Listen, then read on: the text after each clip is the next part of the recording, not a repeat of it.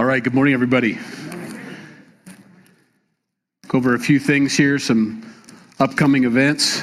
Potluck is next Sunday, I believe, right? Or no? Yeah, next Sunday, okay. Spaghetti and, yeah. So bring something that goes along with kind of spaghetti, which is kind of a meal in and of itself, so you really don't need to bring much. Salad would be good. And then men's retreat coming up. There's a really good teacher. He's the second teacher.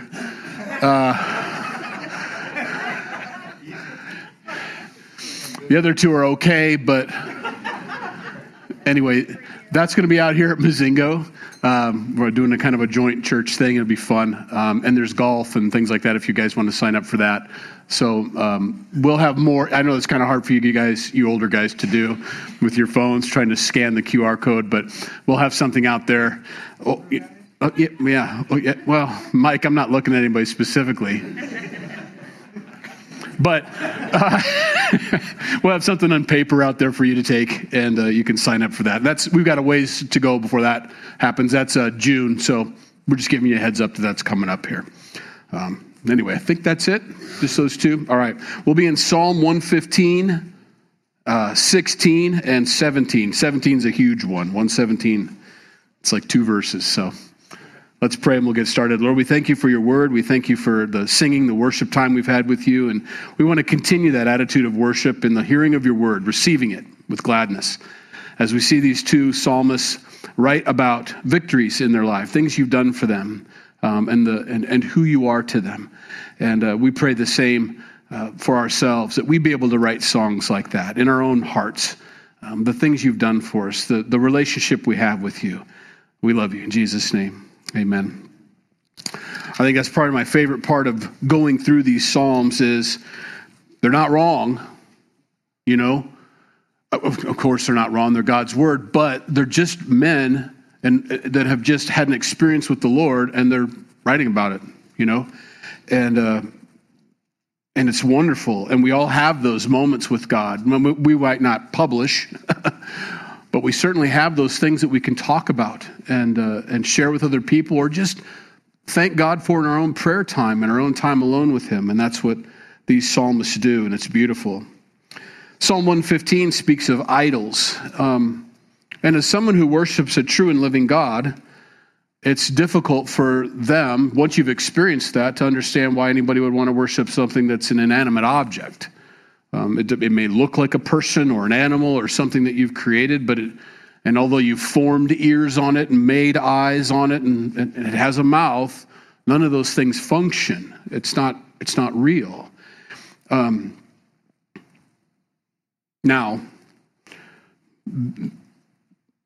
as he writes about these things, as he writes about an idol, it isn't hard for a Christian or someone who wants to be a believer, I don't know what the right word is for you, but not quite born again, to have God, the God of the Bible, as an idol in their life. In this sense, he doesn't speak, he doesn't see, he doesn't hear. He's someone that is carried around with them.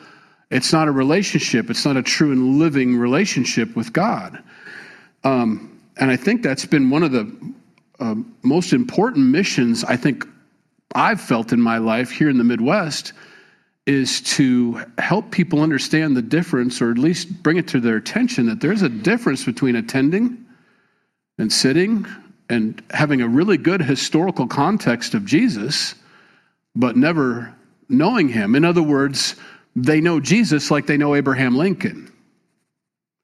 They got all the facts, the figures, the quotes. They understand a little bit of his character based on historical reference, but they don't talk to him daily or have a conversation with or have that heart for him. And that's news to a lot of people. Oftentimes, there's more than just knowing about him and reading about him and studying. Yes, he's a person that he's the only God that makes his dwelling place in you and has a relationship with you, and it's ongoing. He's alive. He's not someone we study. We don't want to be history buffs about Jesus.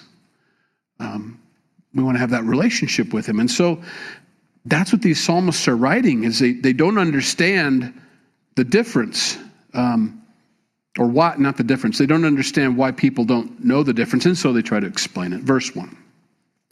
Not unto us, O Lord, not unto us, but to your name give glory, because of your mercy, because of your truth. Why should the Gentiles say, so where is their God? Now, as we go through this, you'll understand he's not saying, like some of the other psalmists have said, God, would you show up so that people know that you're real? That's not what he's saying. He's saying the Gentiles can point to their gods. They can bring them out of the closet and set them on the table for you to see and touch and feel and all that. With you, it's different, is what he's saying. The Gentiles ask, where's your God? And he's going to try to describe that. He's in heaven. He's a spirit, and those who worship him must worship him in spirit and truth. He's not something you can create, mold, form, carry with you, put away, bring out. He's everywhere all the time. And so he's going to try to explain that here as he goes through that. Our God is in heaven. He does whatever he pleases. Their idols are silver and gold, the work of men's hands. They have mouths, but they do not speak. Eyes they have, but they do not see. They have ears, but they cannot hear, or they do not hear. Noses they have, but they do not smell. They have hands, but they do not handle. Feet they have, but they do not walk, nor do they mutter through their throat. Those who make them are like them, so is everyone who trusts in them. There's two ways to look at that. One is the God that you formed in your life is like you, looks a lot like you. And that was the case. If I had a certain flavor or bent or a hobby of mine that I thought was very important, I could make my God into that, and that is my God. And to bring it value, I'll make it of gold instead of wood or stone. Those are cheap gods over there. My God's extra special. He's got gold, so he's more valuable, and the value is placed upon the material used and so on. And so in one sense, the God is a lot like the person who formed it, which is true. It's also the other way around. The person who worships this idol is a lot like their idol. They have eyes and they can't see. They have ears, but they don't hear. They have a mouth, but they don't speak. They don't share. They don't talk about the true and living God. They don't see the true and living God. They don't hear the true and living God.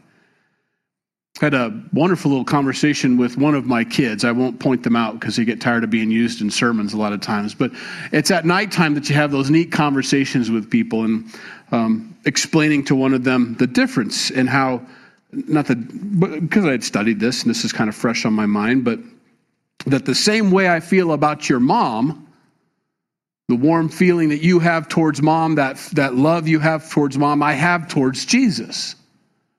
I have that. And it's not an eye-opener, but it is, in the sense that every human being that says they're a Christian or is born again should have that feeling towards God, should have that feeling towards Jesus. Otherwise, you have to ask yourself, do I have a historical understanding of this Jesus? And I worship him because that's what Americans do.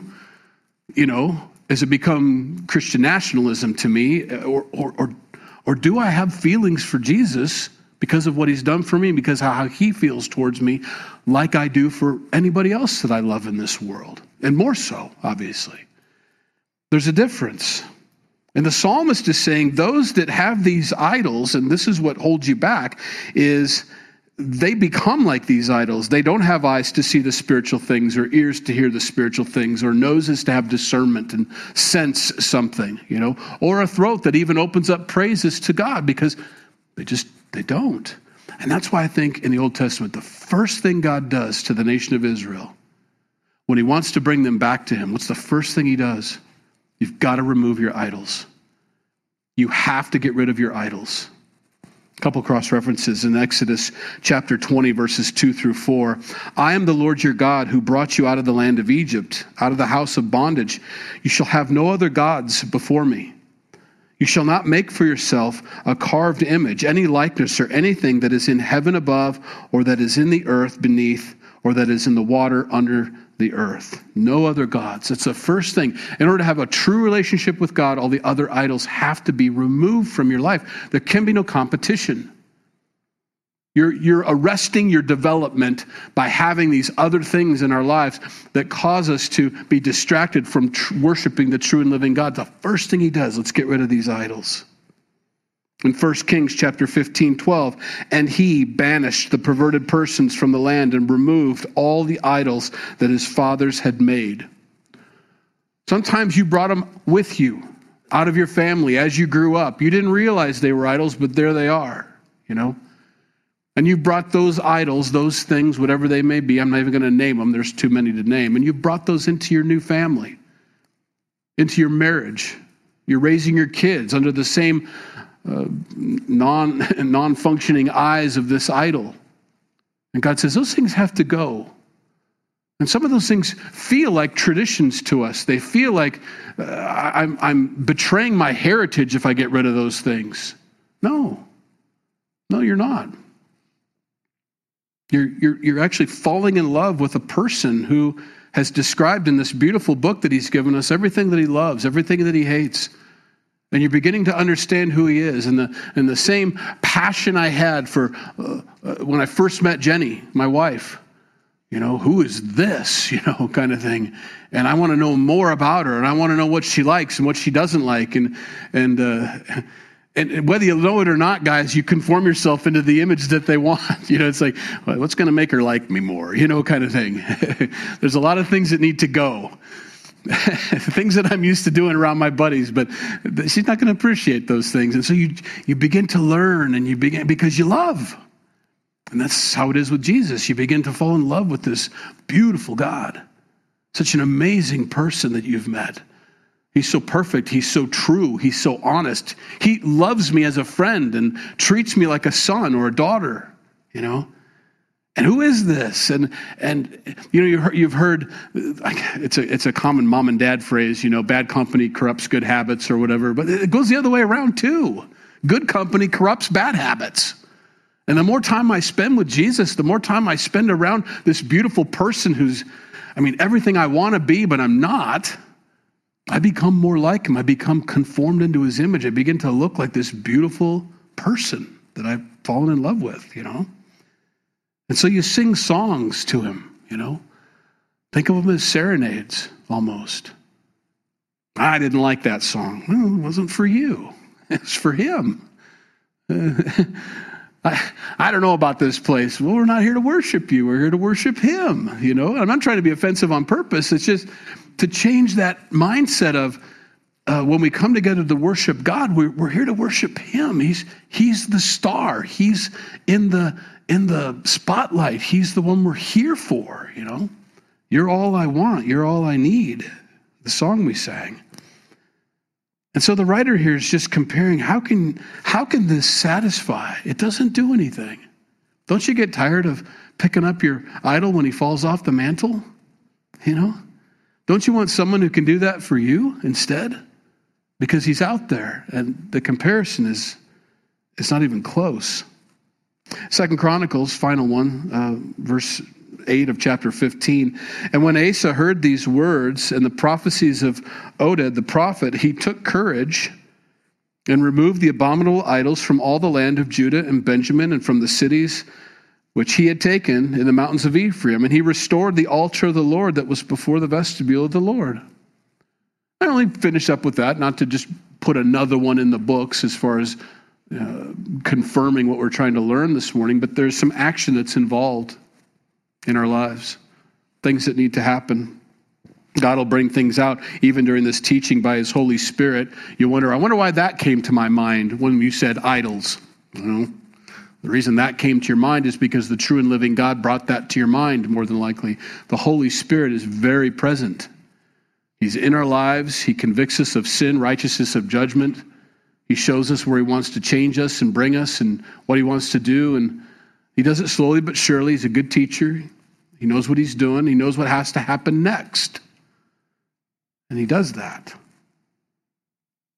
And so Asa heard the words of the prophecy, and we're here studying God's word, and action took place in his life. He did what he needed to do. I got rid of all of those idols, anything that distracts me from the true and living God. Now, he doesn't want us to, you understand what I'm saying.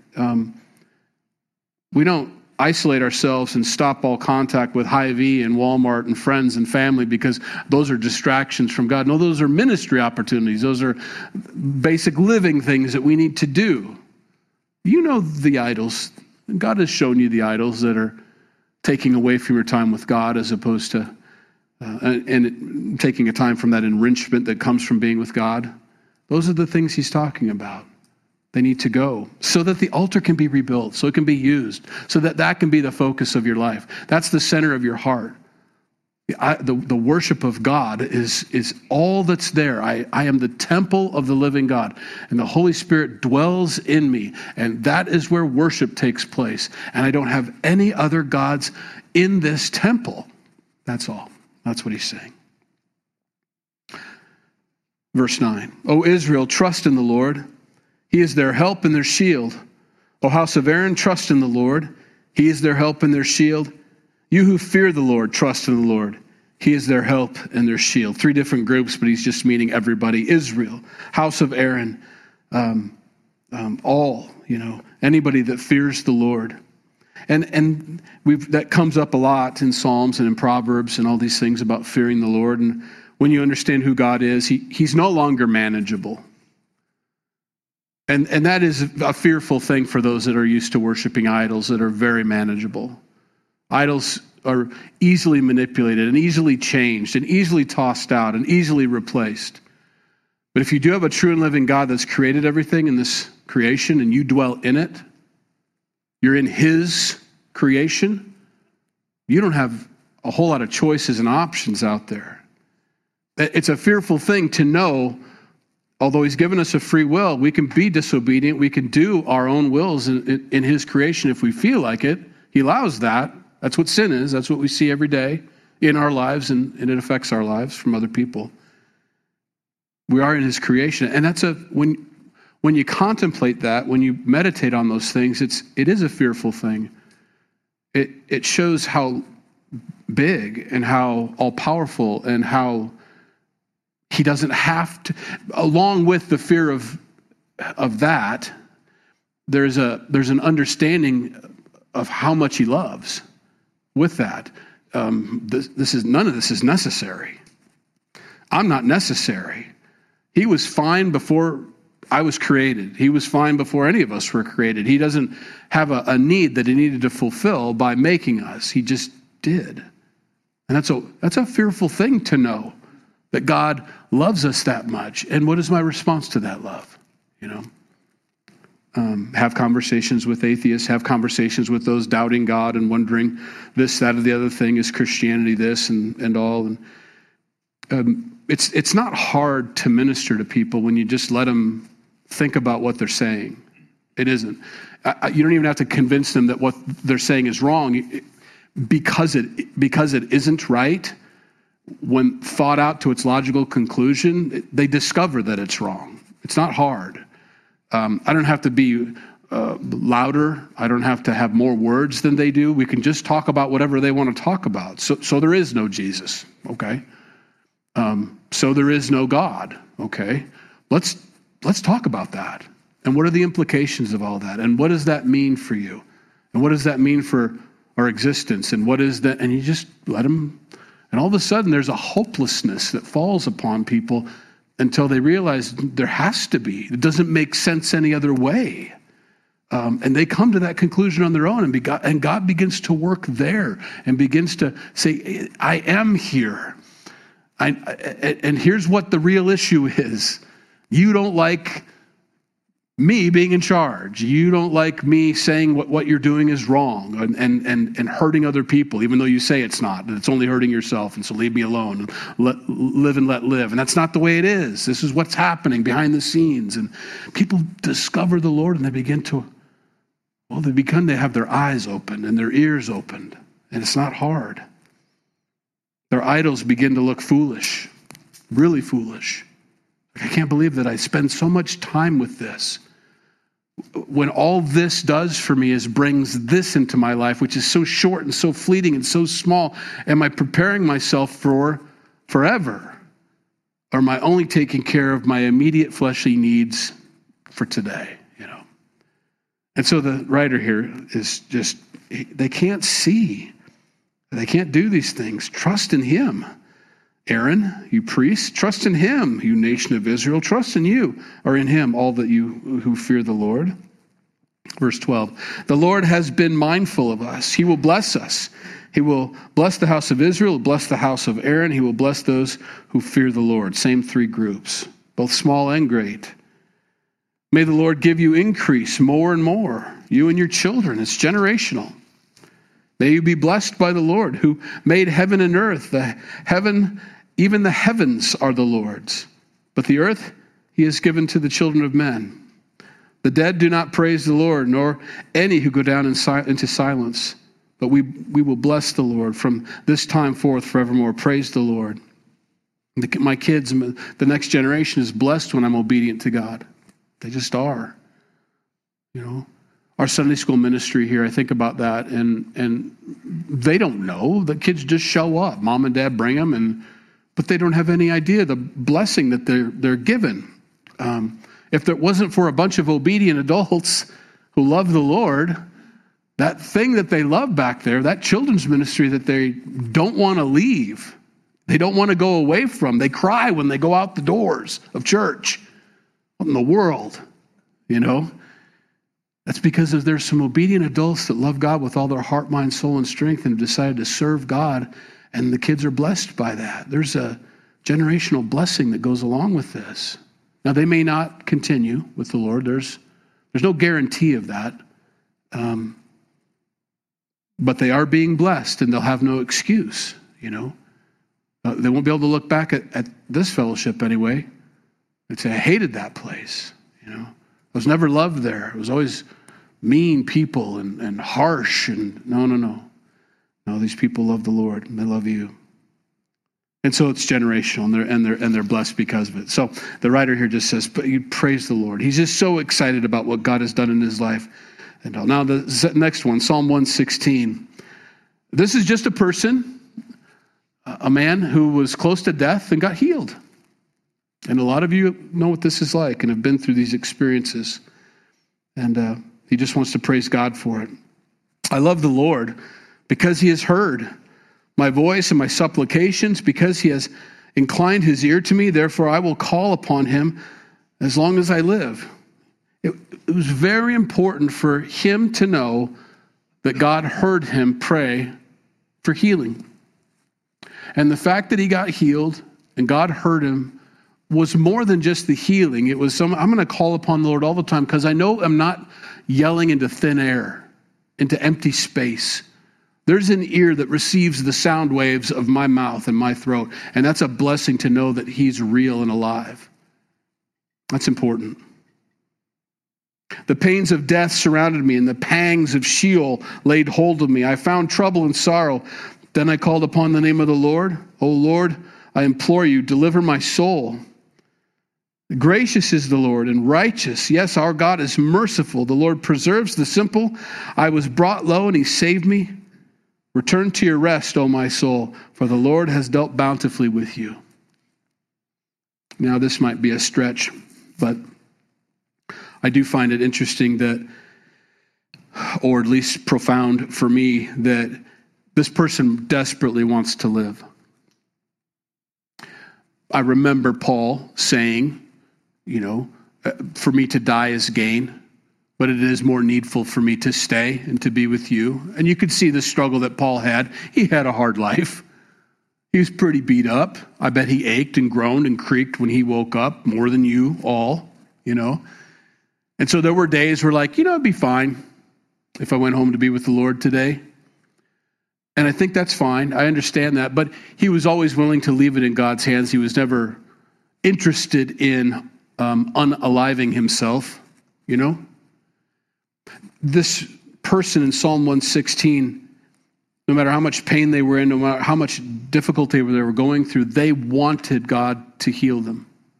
They reached out to the Lord for life. And I do put an emphasis upon that, probably more so than I should, that this is just a temporary life and that, pretty soon we're going to be with the Lord and what's done here isn't lasting and all that. It's not real. The eternity is real. And that's all true. But there is to be a love and an appreciation for life for us. And not wishing to be done with it. Not hoping that I'm gone someday, And this comes up because more than likely in a group this big, there are those thoughts in some people. And I'm not going to look at anybody specifically because I don't know. But when these things come up in the text, and we're here studying it on Sunday morning, it's because the Holy Spirit, by his word, wants to minister to you this morning. He wants you alive. He wants you to continue. He wants better things for you. He wants to touch you. He wants to come into your life. He wants to help you. He wants to heal you of whatever it is.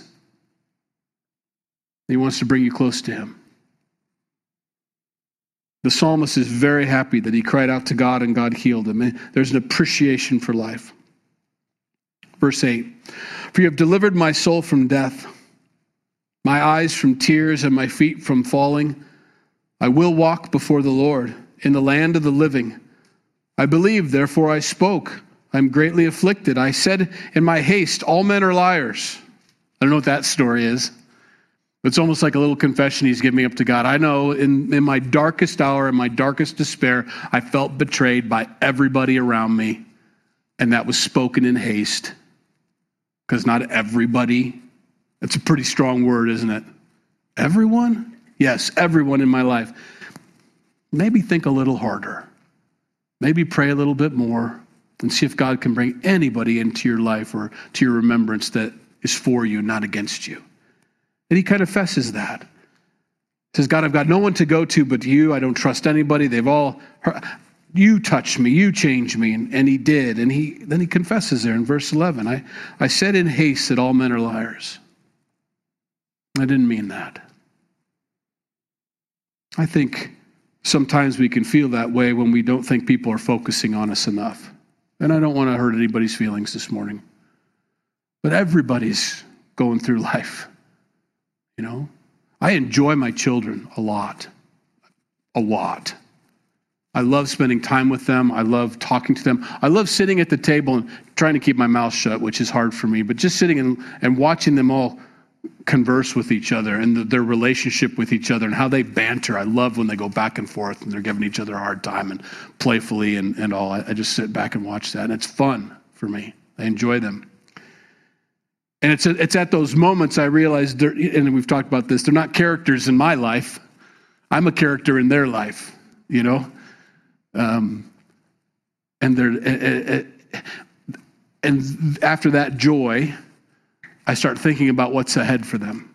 And I don't want to tell them, and none of you adults tell them what's ahead for them. But the battles that I've had to fight in my own heart and in my own mind, everybody in this room has those battles. Everybody. I'm not talking about just sin. I'm just talking about getting through life. You know, keeping yourself sane, keeping yourself with the Lord.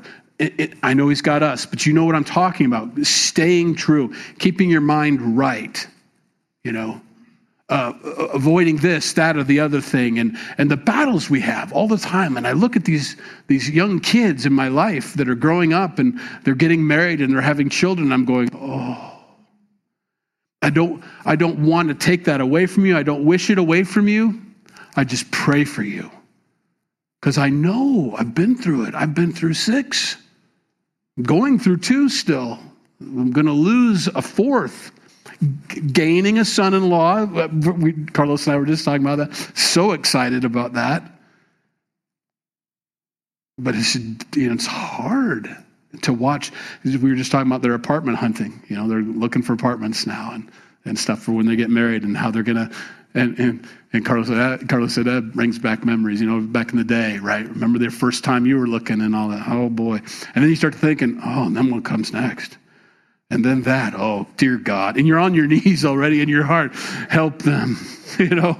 Help them win these wars and these battles, you know, and pray for them. I don't even know why I got off on that. Just praying for them, I guess. I'll just leave it at that. I can't even find the breadcrumbs to get back to the trail. So, anyway, verse 12. What shall I render to the Lord for all his benefits toward me? How can I pay him back? You know, I will take up the cup of salvation and call upon the name of the Lord. I will pay my vows to the Lord now in the presence of all his people. Precious in the sight of the Lord is in the death of his saints. What he means by that is, and we'll go backwards through those two verses, is he doesn't take pleasure in the death of the saints. It's precious to him. There's a loss. To him, whether you know it or not, your life is very important here on earth. It's very important here on earth for him. And to lose a life, he feels great loss. And you wonder, why? I mean, don't you know that we're translated from here into heaven instantly? To close my eyes here is to open my eyes there. Sure, he knows all of that. I mean, he's the author of all that. And yet, it's precious when there's a death. He pays attention to that. It's not like grass dying in a field.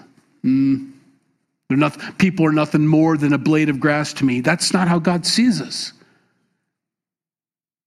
Just like any parent who has to struggle with and deal with the death of a child, and I can't imagine, and how precious and the loss and the distance, and as much comfort as you try to bring that parent in, well, you know they're in a better place, and you know that they're seeing the Lord right now and all that.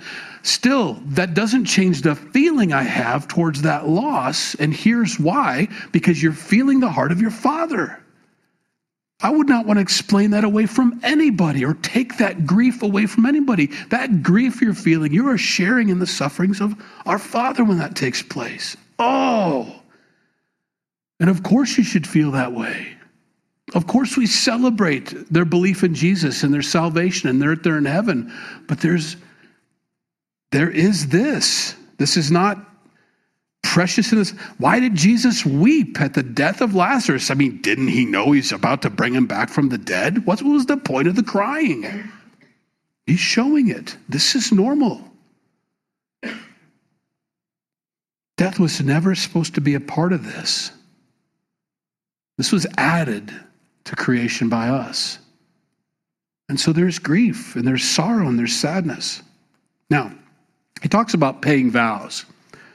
And of course, everybody knows what the go-to verse is for that. If you're a believer, I mean, it's better to not vow than to not pay. And you don't need to make any promises. Let your yes be yes, your no be no. I know all the verses, and yet I see something here I think is very important. He's obviously had some kind of conversation with God. And I don't know if it was the typical, if you get me out of this, I'll do this. I don't know. But whatever it is, he's going to do it. And it's not because he feels obligated or because he wants to, oh boy, I probably shouldn't have prayed that, and now I got to do it. It's not like that. It's in honor and respect, and he heard my voice, and I know he heard my voice. And part of my voice was, I want to live for you the rest of my life. I'm going to pay my vow. I'm going to keep my word. I'm going to do what I said I was going to do because you made yourself real, and I know you're real, and I can't deny that anymore. I'm living for you. I think that's perfectly beautiful that he wants to keep his vow now. I'm going to keep my vow to the Lord. That's good. I wish every person that we ever baptized would have that conviction in their heart as they're walking out of the water. I'm going to repay. I know I can't repay. I know there's no way I can, but I'm going to live my life in an attitude of service to God, in an attitude of gratefulness to what he's done for me. And because of that person's attitude about the salvation they've received, and they place so much value on it, they understand the cost and the benefit that they've received from it, they're going to live a better life because they're living a life of service and gratitude to God. It's going to be the best life they could have ever chosen. They're not going to deny or miss out on anything, you see. I'm going to pay my vows to the Lord in the presence of all his people. I'm going to do this. Verse 16. Oh Lord, truly, I am your servant. I am your servant, the son of your maidservant. Mom was a believer. It's like he sees that now. My mom told me all about it. That's why I know all this stuff. That's how I knew to pray. Parents, teach them how to pray. They may walk away from the Lord. I don't know. I'll train up a child in the way he should go, and when he's old, he will not depart from it. Some do. I don't know how to reconcile those things sometimes. But when they get to a place where they don't have any place else to go or anything else that they can reach for salvation, they will remember the maidservant of the Lord in their life, you mothers. And they will remember that you taught them how to pray. And they will cry out with the habit that they've learned for you, but it won't be a habit. It'll be an actual cry. And God will hear, and their relationship with the true and living God may start right there. They may become born again right there.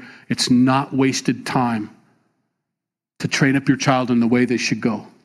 It's not. And it isn't a failure if they do walk away. That's on them. But you've given them an avenue back, and that is so important to teach kids how to get back to God. Yes, you want to teach them the historical understanding of Jesus and what he's done and the cross and Easter and Christmas and why we celebrate and go through Bible studies and teach them the Word of God. But the most important thing we can teach them is how to talk to him and how to get back to him when they're not there, when they're not with him. He notices that. I am the son of your maidservant. You have loosed my bonds. I will offer to you the sacrifice of thanksgiving and will call upon the name of the Lord. And that's the reward God gets from it. Thanksgiving and a conversation, a continual conversation. I will pay my vows to the Lord. Now in the presence of all his people, in the courts of the Lord's house, in the midst of you, O Jerusalem, praise the Lord. I'm fulfilling my vow. Now, the world's shortest psalm. Praise the Lord, all you Gentiles. Just in case you were left out, It's not always about Israel. It's not always about Aaron. Praise the Lord, all you Gentiles. Laud him, all you peoples. God is for everybody. For his merciful kindness is great toward us, and the truth of the Lord endures forever. Praise the Lord. That would have been a controversial song. Can you imagine? I mean, we read about how upsetting Gentiles were to the disciples. Really? We're supposed to go to why was this Samaritan such a terrible story for them? Well, he's a mixed breed. He wasn't even pure Israeli. They couldn't even handle that.